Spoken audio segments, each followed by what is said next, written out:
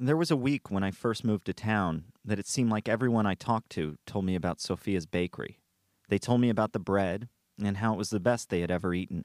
They told me that the owner was also the baker, that his name was Steve, and he had left a successful job at the Smithsonian Institute to open up the bakery. They said he was Italian, and he spoke with a heavy accent that made the place feel a lot like Europe.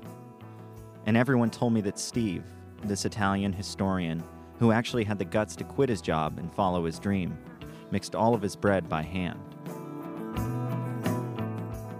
Many of the stories weren't true. Steve is Italian by blood, but he was born here and doesn't have an accent. He never worked at the Smithsonian and wasn't a historian. He was a woodworker and learned to bake bread while living as a homesteader on a farm owned by Helen Nearing.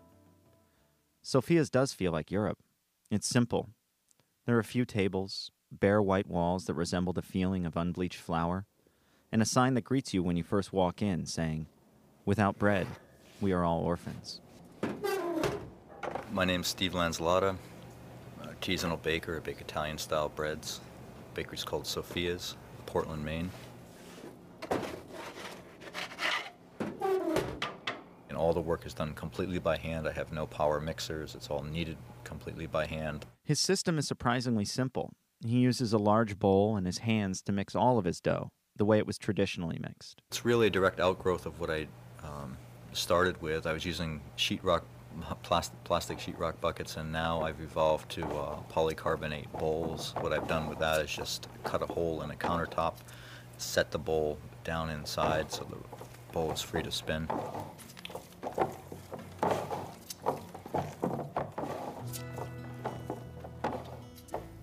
In a sense, I reinvented the process of baking, at least for my own self, and I have a very good grasp of the inner core of baking.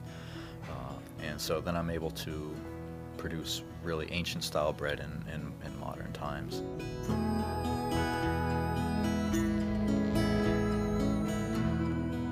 Steve mixes his bread by hand for two reasons. One, for flavor. He says it makes the bread taste better. And two, because of tradition. Bread is a very common food, and it has been denatured recently throughout at least the 20th century. The process itself broke down, bread baking broke down, bread became denatured and became a second-hand food where it was once the center of the table, it was once considered a sacred thing. What I'm trying to do with this business is trying to keep a business in the 21st century and yet at the same time harken back to the very roots of bread baking. It's definitely an uphill battle, very difficult to keep this type of business going because it's so arduous, the hours are intensive. We're open only 4 days a week, but that still requires about 100 hours a week.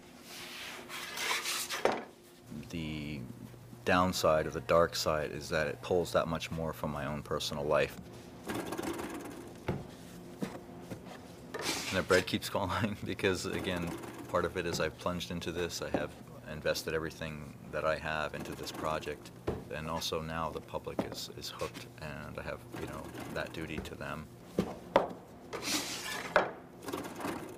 The baker really has an immense responsibility to a community. Unlike most other art forms, this is one that people ingest. You can affect the health of the community around you by the product you put out. I've never felt happier being a baker. I'm getting more support than I've ever had before, and support right to the T, so to speak. In other words, people are identifying exactly what I'm doing and naming what I'm doing. I don't have to explain myself.